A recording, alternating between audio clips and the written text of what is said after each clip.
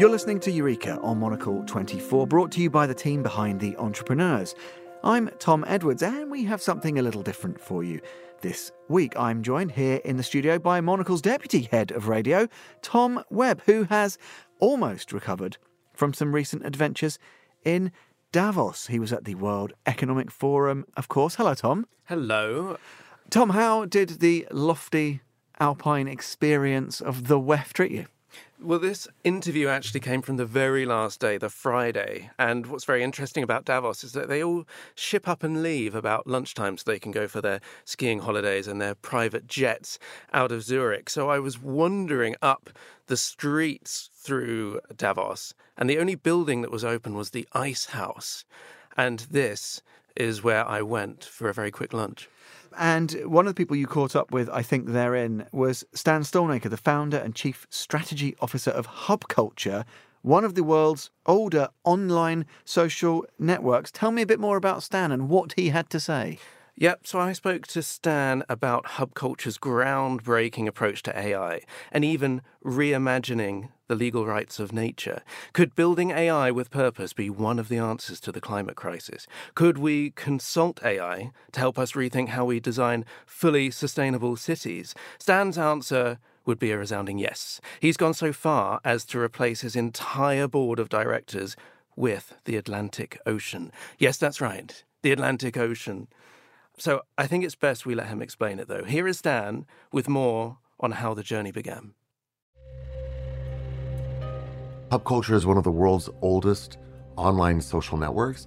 It was established back in 2002 from a book that I wrote about the social impact of globalization called Hub Culture. And the basic idea of that book was that the world was evolving into networks, and that there were particular networks who were global, urban, and modern. Over time, we began building what we called hubs or pavilions. We've done over 60 locations around the world since 2005, mostly as pop-ups. We've been at the UN Climate Summits since 2009. We've been at Davos since 2009 with the Hub Culture Davos Pavilion. And then in the ensuing years, we were very early in other innovations. In 2007, we launched VEN, the world's oldest digital currency. In later times, we expanded that into the VEN financial system, which includes VEN Oxygen, VEN Carbon, a hedge fund. We're active in Metaverse, Hub ID, digital assets, digital identity, and most recently we're working a lot around what I call long-tail credentialing and asset tokenization. Those are kind of heavy words, but you can just think of Hub Culture as a technology ecosystem. At the moment, we're here in Davos. It's the first hub of the year, and we've actually had two incredible events happen relevant to us this year. We are thinking about new ways of construction. We're thinking about new ways of interaction. And so much of this conversation is being driven by a really incredible enhancement to our AI called Zeek, which acts in many service functions within the community. We launched a bunch of new enhancements to make Zeek more intelligent, and it's having a huge impact already on us. Zeek has been participating in many of our conversations this week. So we talked with it on a podcast with MasterCard and Polygon about social impact and asked for ways to improve social impact. We've been talking about Qigong and teaching it principles of Qigong and the idea of like energy transference. And it was actually providing us advice about how material energy works in the universe. It's been giving us tips about quantum physics. But we were just in a session with Leaders on Purpose, co-designing the frameworks for a sustainable city, which is an ongoing conversation coming from the last Davos. We were looking for methods to help refugees because the refugee situation is exploding, and we have to learn how to process refugees through their displacement back into productive society so that they don't end up stuck in a camp for 20 years. It's a very, very important challenge for the planet.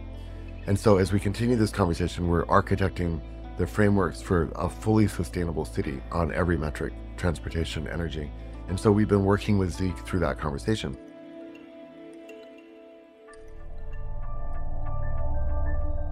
I'm a big believer that quantum manifestation is a real thing. And so we had two messages on the front of our building this year, beyond all of our amazing partners. One of them was Zeek.ai, let's have a deep conversation. The other sign said, Propel, let's give nature a seat on the board, or give nature a board seat. And this was a conversation that came out of Hub and COP Montreal, where Julia Jackson, who's the founder of Grounded, which is doing amazing work on climate solutions, we were in a dive bar in Montreal. It's around 1 a.m, and the DJs were great. And Julia told me that she'd been working with the Earth Law Center to create frameworks for enabling companies to replace a seat on their board with nature. And this really comes down to the idea of like nature-based identity in one context, and the rights of nature, providing legal rights for nature. And this is becoming one of the big topics for the planet, that animals and nature itself should have something akin to human rights, but natural rights. And we are a very big believer in this. We recently adopted a half Earth model, which is saying that half of the Earth should be preserved and half of it should be used.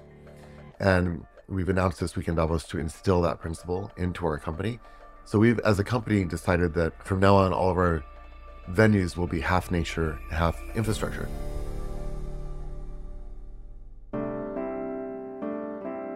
In the UK, a company replaced one of its board members with nature, and then they used a legal framework around it.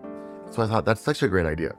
We want to do this for our company, and so we're going to commit to putting nature on our board as well.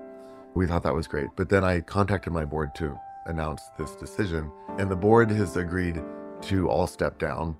And because we are based and headquartered in Bermuda, and the Atlantic Ocean is very important to us, we have eliminated our entire board and created one board member, the Atlantic Ocean.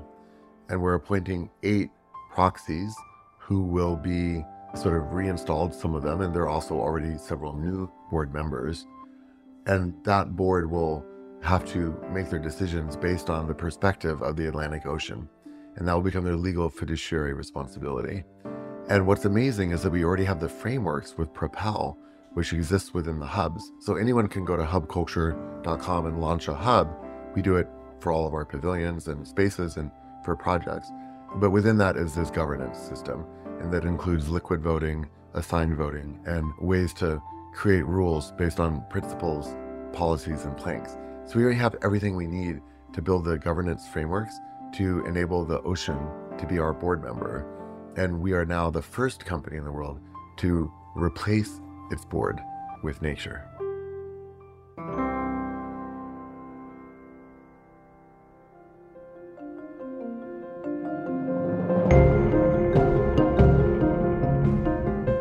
That was Stan Stolnaker, the founder and chief strategy officer of Hub Culture. And you can find out more by heading to their website, which Stan mentioned a moment ago. This programme was produced by Laura Kramer with mixing and editing by Jack Dewars. My thanks to them both, as always. And of course, thanks once again to Stan and all at Hub Culture, and to Tom Webb and the rest of Monocle's intrepid reporting team who were up at Davos last month. That's all for now. Goodbye, and thanks for listening to Eureka.